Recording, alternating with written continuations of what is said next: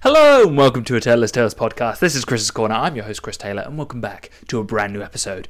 This week I've got some seriously fun topics to talk about, starting off with, of course, Oceangate, the topic on top of everyone's lips, on the tip of everyone's tongue, behind their lips. And Oceangate, if you aren't aware of it, or you've been living under a rock for the past month, week, whatever it's been, is the fact that this submarine, this sub-vessel, it can't be called a submarine, it can't even be called a vessel, really. It's this put-together, homemade piece of junk that somehow owners of it persuaded multi-millionaires to be able to pay £250,000 or $250,000 to submerge into the ocean all the way down to where the Titanic can be found, the wreckage of the Titanic.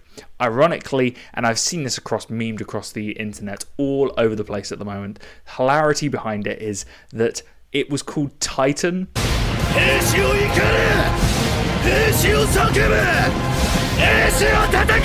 And there is a story of the fall of Titan, and therefore the ship that fell also happens. It's almost like history repeats itself. It's almost like that happens. And we're on the verge of Russia having another civil war. So again, history repeating itself over and over again. Fun times ahead. But something that really caught my eye with Oceangate, that made me really interested in it, is I didn't even know this sort of thing was happening, and it's almost like we're peeking into the future of what we're going to see with space, because space is almost like the ocean in terms of it's a hostile environment that we're not aware of, that we have very little research over, of going to those depths, and we don't have the equipment to really deal with it.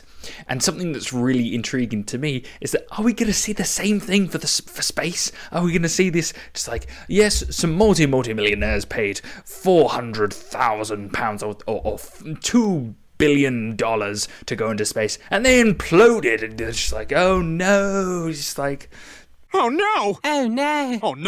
Oh no! Oh no! Oh yeah! People, sadness, and obviously condolences to the family, but it's also a tiny bit who puts themselves at risk? If you have that much collateral, if you've got that much collateral behind you, if you've got that amount of money, why are you taking that risk?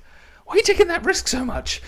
It's big enough risk, for instance, going surfing or going snowboarding, for God's sake, where you break your leg or you potentially nearly die from doing that. But to go to the very depths of the ocean that you have no way of being rescued, that you have near to zero communication, and then you also have the idea that, we may run out of oxygen, or you may get crumpled by the pressure of the ocean itself.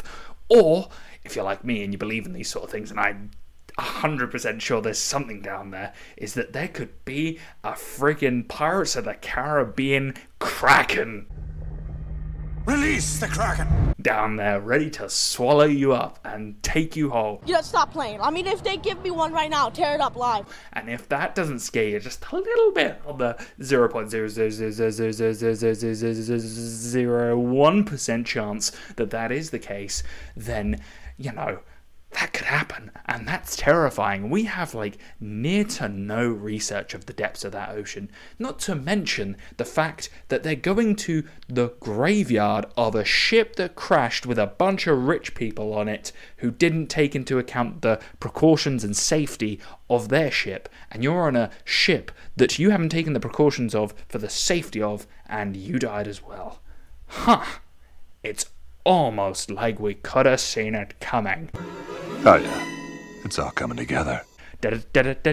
Irony. Anyway, enough of me taking the piss out of 5 people dying. It's kind of sad, but it's also it is what it is a little bit, in the sense that they kind of signed their names on the dotted line. It's kind of, who cares? It doesn't matter. I'm just thinking, I think I'm saying what everyone's thinking a little bit. It's they took the risk. This is the risk they took. This is the result of everything that could go wrong going wrong, and the PS2 controller running out of batteries at the worst point, How crazy is that? Let's just think about that for a minute. Imagine if I told you that you're getting on... Actually, let me just put it this way. Let's say you're getting in a car, not even a ship, we're not even in the ocean, we're not anywhere hostile, we're just getting in a car, and I'm driving it, and I tell you, I'm driving it using, let's just say, a wireless Mario Kart controller. You're just going to look at me and go, what the fuck are you talking about, Chris? Like, no, I'm not going to get the fuck out of here. And these guys who are meant to be smart, you'd assume people who've made that much money, who haven't inherited it, let's say, would be smart enough to be able to be like, might not want to get in this. They're controlling this thing with a PS2 controller or a wireless PS3 controller, whatever it is, nuts. Imagine that for a second. You get in a car and you're like, yeah, this is fine. Everything's fine. Everything's good. This is fine. I'm okay with the events that are unfolding currently. We're fine. But, what makes it even crazier is that there's, like, this thing operated out in the ocean, right? Potentially people's lives being put at risk. And there's no safety measures of, like, the Coast Guard or somebody from the US government getting involved and being like, yeah, we're going to have to shut this place down because they're not holding, they're not going to the safety measures that we need them to go at. And it's basically a ball of metal that's just encased to the point where pressure can't get in. Nuts. This is information that I am, relaying, so a lot of it's bullshit. Just take it as that, take it with a pinch of salt. But at the same time, madness, absolute madness.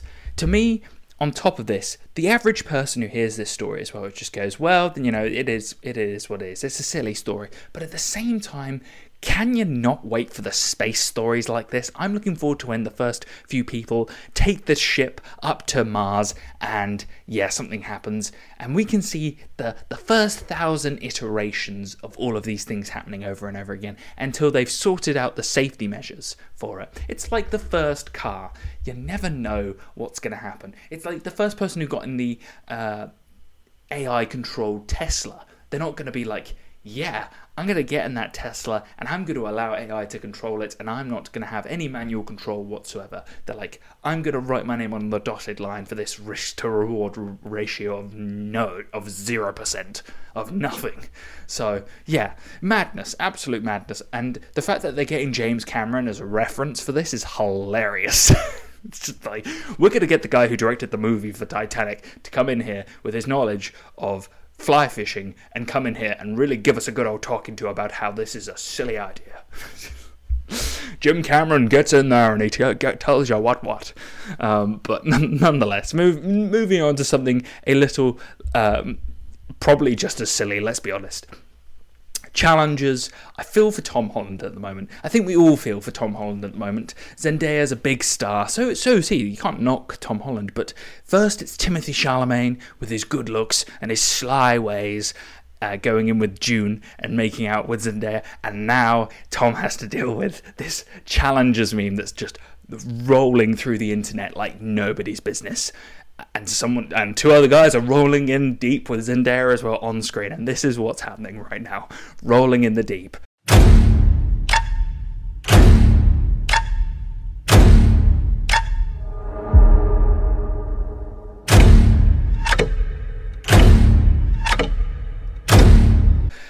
It is intense. I've watched the actual trailer itself. I think the dislike ratio is so funny on this. So it's basically a 67k likes to 35k dislikes. We're looking at a 45% to 40% dislike ratio, which means the video itself is going to get some serious heat in terms of dislikes.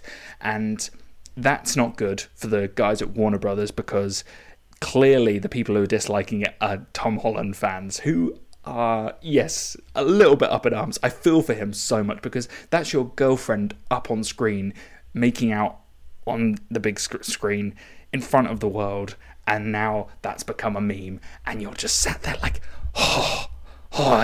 he's either got the strongest willpower of all time, or he's going absolutely crazy behind doors. It's like, hello darkness, my old friend. We open the door and Tom's just sat there with tears. Start? I don't feel so good. Just the rolling down. But yeah, if you haven't seen the cinematic trailer for it, please go ahead. Challenges. It actually doesn't look amazing. It just looks good, like relatively good. I wouldn't go to the cinema for it, but it's intriguing, and it's another. At least it's an original film being put out there. It's not a remake and it's not a sequel. Win-win situation. And I'm seeing more. This is the really cool thing actually at the moment. I'm seeing more original films being put out there, which is fantastic. I don't care if it's via Netflix, I don't care if it's via any other brand, as long as they're putting out original content for the film industry so that we get more people in the cinemas to keep the film industry going. And I am such a big advocate for that because I love the film industry, I love films, I love that universe. And someone to talk about as well, Mission Impossible 7, I know I'm going to probably go see it. I know I said no sequels, but Tom Cruise to me is a representation of somebody who has kept that film industry going throughout the time. I'm a big fan of him. I love the fact that he does his own stunts. I love the fact that he is so energetic and passionate about the film industry, and I loved what he did during the pandemic, where he told off those people on set when they were putting at risk the production for Mission Impossible 7. And so someone like that I'm willing to support, because not only was his previous film with Top Gun, the sequel, absolutely fantastic, and I will, obviously I'm being very hypocritical here, another sequel, another remake of an original concept, but it was brilliant and it was a really good film. So if they can actually make really good films, we're all going to love it. But most of the time when you look at sequels and remakes, they're terrible. So we're going on that rule. They're the exception, not the rule. So remember that for a second. But please, film industry, keep doing what you're doing. Keep putting out original films, new films, so that we can find something like Spider-Man Across the Spider-Verse and other great films that we're going to go see over the summer and put our money into and make box office hits. And hopefully we can bring back some of that originality of the 90s into the late 2020s, whatever you want to call this period of time that we're in right now. Moving on from the film industry and Zendaya being memed about and, rolled through. Damn!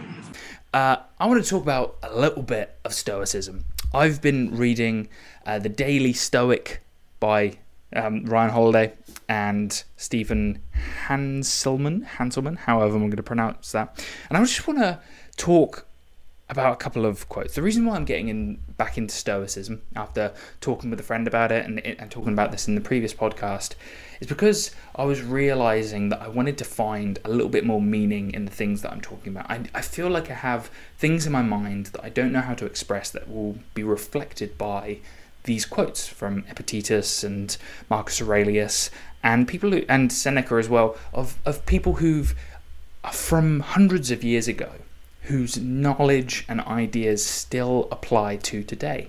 And I like that. And for me personally, as someone who likes to come up with sayings and things that may sound cheesy, but they just make sense to me. For instance, one of them being, don't fear the man who is forced or born in the darkness. Fear the man who goes willingly into the darkness and comes out smiling. It seems to me that everybody stakes their lives in a lost cause. Looking over them all from up here, I almost think I can see their hopes and dreams flickering in each little light. One of the quotes that I've created that, for me, it's not a quote, it's something I created, philosophy there. The idea of fear the person who is willing to challenge themselves and can enjoy that challenge and can enjoy the tough times as much as the good times. And this is something that I find really interesting, is that there's not many people out there who know how to be able to enjoy the darkness, enjoy the abyss. And it may sound almost psychopathic, and you may, like, Patrick Bateman's on the other side of the camera right now, you're like, Hello? ooh. But there's also some real meaning behind it. The idea of, if you can get through the suffering, there's always going to be the relaxation time. There's always going to be those good times. But if you can enjoy every time, then you're a winner. And that's just something I've come up with. That's from doing other things. But let's see if I can get the page without losing the marker. Yeah, brilliant, winning so far. And this is one bad thing with. There we go. Cool. This is today's quote. So the really cool thing about this book, by the way, is that there's a philosophical quote from one of the three, guys there from the philosophers, let's call them. Of Stoicism, Seneca, Epictetus, and Marcus Aurelius. And today's one on June the 24th, which is awesome. So you've got a quote for every day of the year that you can read and write about, and there's a nice little description underneath by Ryan Holiday and by Stephen. And it's really interesting to see today's "the truly educated aren't quarrelsome." And this one I really enjoyed. Really, really good one to talk about on the podcast. "The beautiful and good person neither fights with anyone nor, as much as they are able, permits others to fight. This is the meaning of getting an education, learning what is your own affairs and what is not. If a person carries themselves so, where is there any room for fighting?"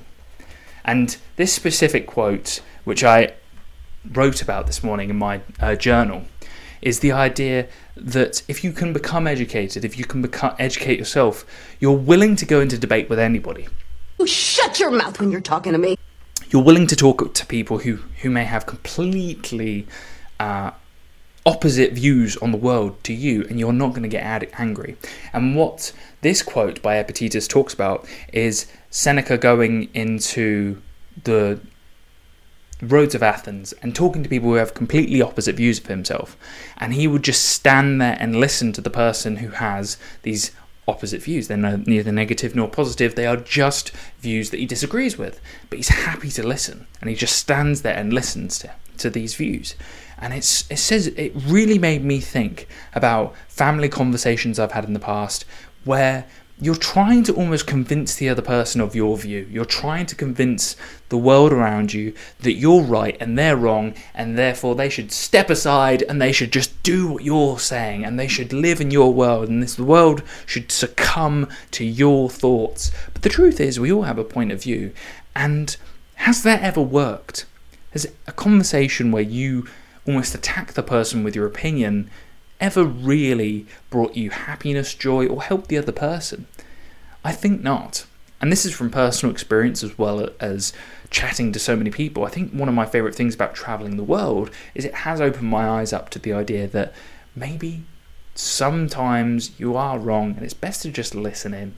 And I love a good talk, but something that I found really interesting recently is just listening to other people and just listening into their stories and listening into who they are. I think that's why I love podcasts so much, because I love listening to people's lives, and I love listening to people just chat and just really get in there. And you, the listener, the viewer, you too, I think, have this similar view, this idea that we can learn from each other, and we don't necessarily have to agree on everything politically, what relationships, sexuality, life, but we can be there for one another and not and be educated and not make an argument out of everything and not be aggressive through those things, but be educated. So, reiterating myself over there a couple of times, but it's really interesting Stoicism at the moment, and maybe you too might pick up this book and just do what I'm doing at the moment and taking one quote at a day, one Stoic philosophy quote, and just going through it and writing about it or really thinking about it. There's some really good ones in there. There's really good ones. I'll tell you what, let me see if I can get the second one before it, because it's really, really interesting. And it really made me think about life in general. Oh yeah, this one by Marcus Aurelius. You could enjoy this very moment all the things you are praying to reach by taking the long way around, if you'd stop depriving yourself of them. And the idea is here that you could be happy now. Instead of taking the long road to get somewhere, you could just be happy now. You could be happy within the time. And everyone's so goal orientated, and including myself here. This idea that you put off happiness. I will be happy once I've got here. I will be happy once I've achieved this. I will be happy once I get somewhere. And for someone like myself who thought if I would just travel to the other side of the world, if I would just be in this different country, I'll be happy. And the truth is you don't. Different environments do help you sometimes to refresh your mind and to be able to stress yourself into a new situation, but you can't necessarily do that all the time. And so this is the idea that you need to be happy in the situation you're already in. So stoicism, moving on from there. You know what's really been fun for me, and for those who aren't aware, I'm 27. I'd been putting off driving for years, not because I thought, oh yeah, it's a useful thing to have, but I didn't see it as something that I needed right now. I couldn't afford a car.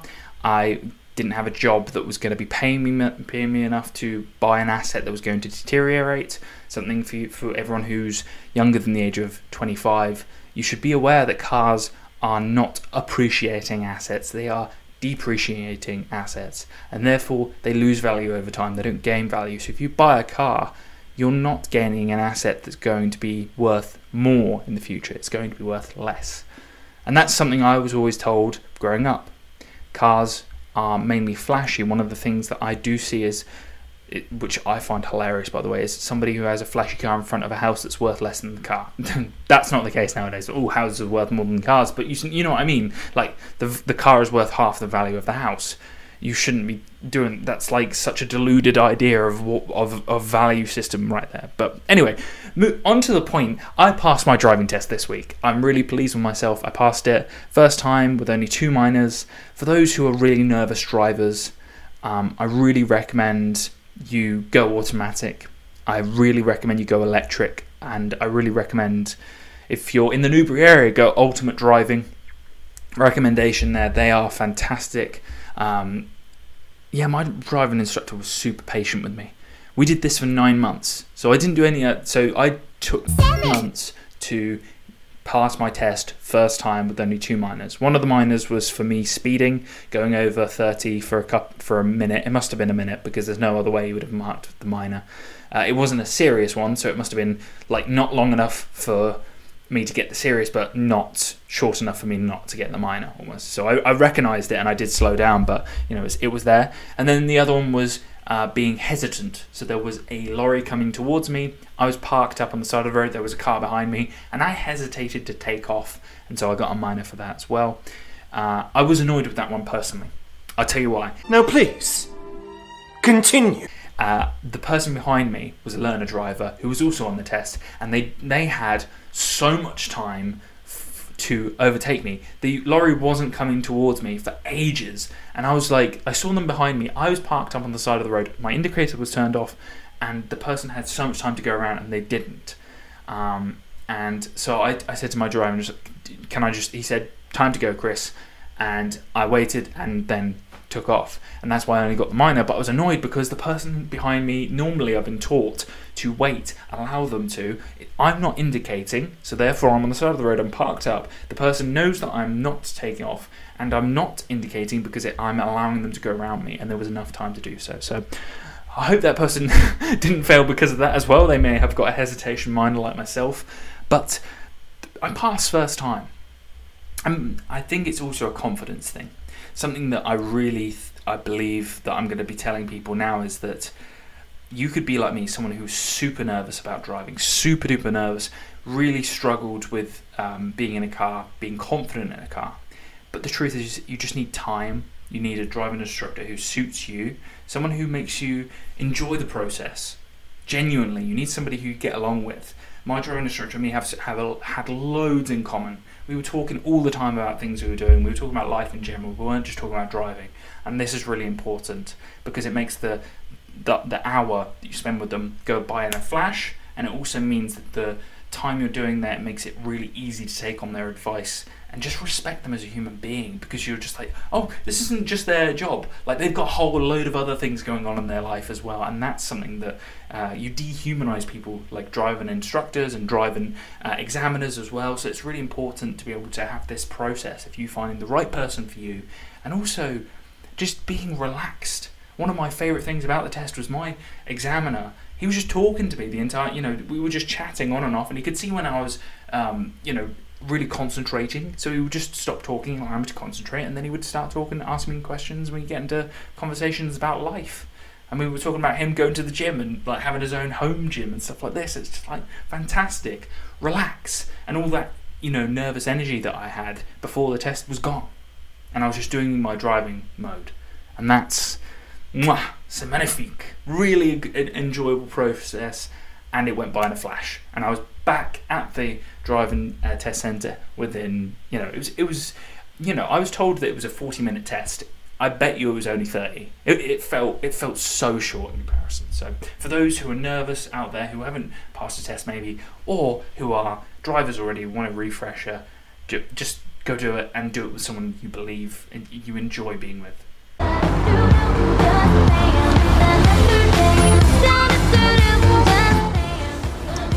It's Brittany, bitch. Last of all, Chelsea FC. We are in the last 5 minutes of the podcast, so for those who are still here, you can skip to the end. I will just sum up everything, and I will also give a little recommendation of something fun to watch for yourselves by the end of the podcast. So, Chelsea Football Club at the moment, it is transfer season. After a terrible season at 12th place with a terrible friggin' team, with a bunch of dead wood who are just money grabbers, a lot of them, and like I've said in previous podcasts, a real lack of fire in their bellies for the club and zero loyalty. It's absolutely fantastic to see the club getting rid of these players who don't want to be there and have no appreciation for the situation or the club itself. I think it was Reece James who said you shouldn't have to basically sell them on being a part of this club. It is a club that you should be loyal to in the first place, and he's talking about Mason Mount leaving for Manchester United and having to be persuaded by Chelsea to sign an extension contract, and I totally agree with them. If Mason Mount doesn't want to be there, sell him and sell him for 60, and Kai Havertz has been sold as well. If he doesn't want to be there, sell him 65. I think that's a fantastic amount of money to get for a player like that who hasn't had a good season at Chelsea and hasn't had a great season over a couple of seasons since the Champions League, basically.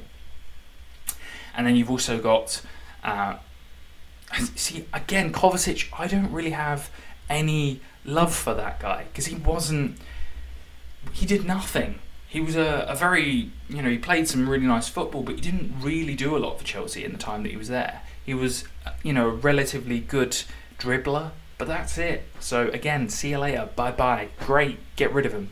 Do I want Moises Caicedo? Yes, but not for the price that he's paying. Personally, I wouldn't spend 100 million on him. I would say go look for a lower tier player, develop them, and use a season as a way to be able to develop some of these players. Again, I think give Gallagher some time, genuinely. And if you need a centre defensive mid, go for someone in the Bundesliga or the Italian league and look for someone cheaper rather than going within the Premier League. I know it's a risk, but at this point in time, spending 100 million on a player who's only had one and a bit season is a real risk. And it may not turn out like Enzo Fernandez, where we've got a magician in the midfield. It may turn out to be a waste of 100 million and we get another Cucurella who we still have on our books. But it is fantastic to see that we've got rid of Koulibaly. Again, he's clearly just ready to retire. You got rid of Mendy as well. He wasn't going to be given the game time because of Arrizabalaga. And then you've also got, I'm trying to think as well, who got sold. Kante I'll miss, amazing player, but he was starting to get injured all the time. And then who else was there? There was one of the Ziyech. Ziyech, for me personally, didn't look like he really cared. Like at any point, just didn't really care at all. And if that's the case, again, good riddance, goodbye. If you don't want to be there, if you don't want to play for the club, and you don't want to get physical for the club, then that's life. And goodbye Ziyech. Well done for getting money. Again, there's been investigations into Chelsea being owned by Saudi Arabia at the same time, but I think those were put to bed by the Premier League, so should be fine on those side of things as well. I think, for me personally, the new signing for Jackson from Villarreal, smart signing, could be a young player to challenge with Broja. I don't know how to pronounce his name. Broja, one of those things. I think it's a good idea to have two young players playing within that position. If Lukaku doesn't leave, yes, he's probably going to be playing in that position. Do I want him there? No. Do I think he would be helpful for the team or the dressing room? No. So get rid of him as soon as possible. Get rid of that player who's going to be negative for the team, and just have those two young players playing for the striking force, because we can find goals from Sterling, we can try and find goals from Madueke, and we can try and find goals from the midfield as well and from the defence.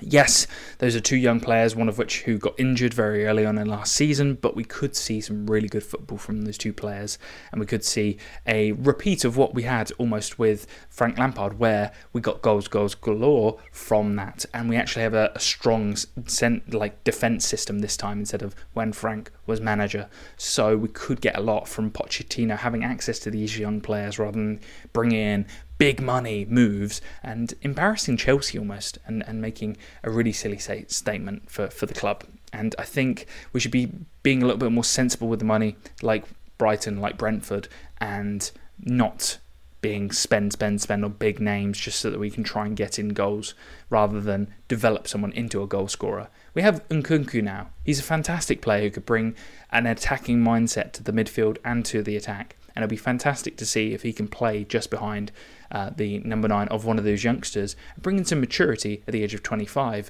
and be prolific and provide assists as well as goals. But we'll see. And I'm really excited about this new Chelsea team under Mauricio Pochettino, and I'm glad that Kepa Arrizabalaga is being given the chance to be able to thrive in the next season, and we didn't just spend 60 or 70 million on a player from Italy and potentially have somebody who could fail when we've already got somebody in goal who's had a fantastic season last season for his career, even if the rest of the team was collapsing in front of him. So, rounding off the podcast, for those who have just skipped the football bit and are back, welcome back to the podcast again. One little treat for you for coming back to this period of the podcast.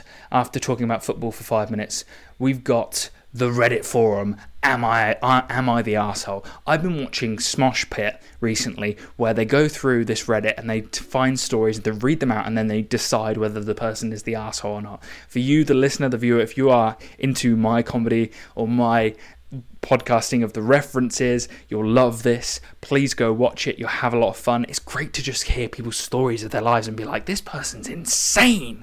And so I've got a little snippet for you here, and I'm going to read it out. This may take a minute, so if you're ready for this funny story, great. If not, see you later. Have a great rest of the day. Am I the arsehole for refusing to pay for my daughter's college because she lied to me? My wife and I have a 20-year-old daughter, Cassie. She started college a couple of years ago, majoring in accounting.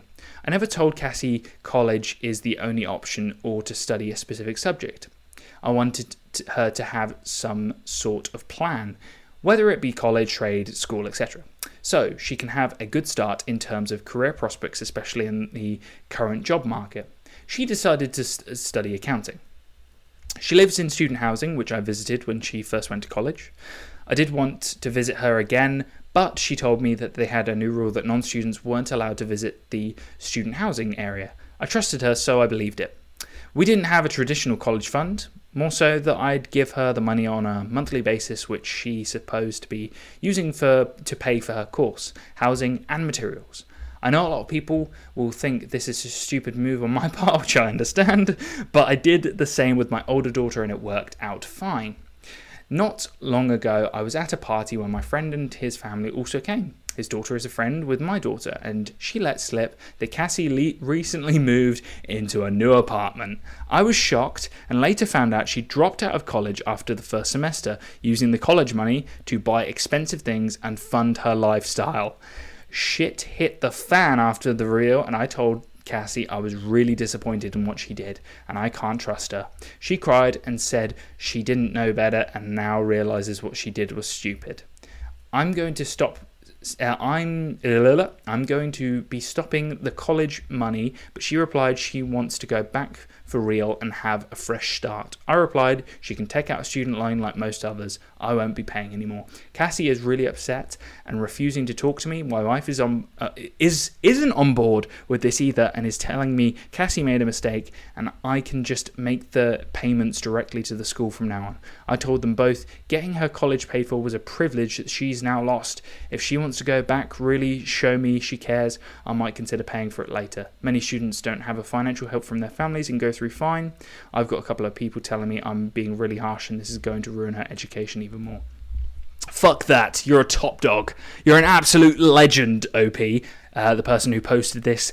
As someone who paid for his entire degree on his own without his parents' help, as someone who worked the entire time, who worked in the IT industry to pay for his degree, she's spoilt. She's spoilt. Yes, she made a mistake, but she's going to pay for that mistake. She's going to learn from it. And yes, if she proves it to you, then you can help her out. Then you can say, look, you've been rewarded with this. Here's a fund. But that fund, like you said, isn't guaranteed. That's something you've put your hard work into. If she's just spending it silly, willy-nilly, and yes, it may be a mistake, but it sounds to me like she took it and tried to make a lifestyle out of it. So you, the reader, the viewer, the listener, please comment below if you've got this far and you've listened to this story. What do you think? Do you think the Reddit the Reddit user there is right or wrong? Only one way to find out. So, this has been the Taylor's Tales podcast. This has been Chris's Corner. I've been your host, Chris Taylor. And as always, I hope to see you this time next week. Bye now. Boom, baby!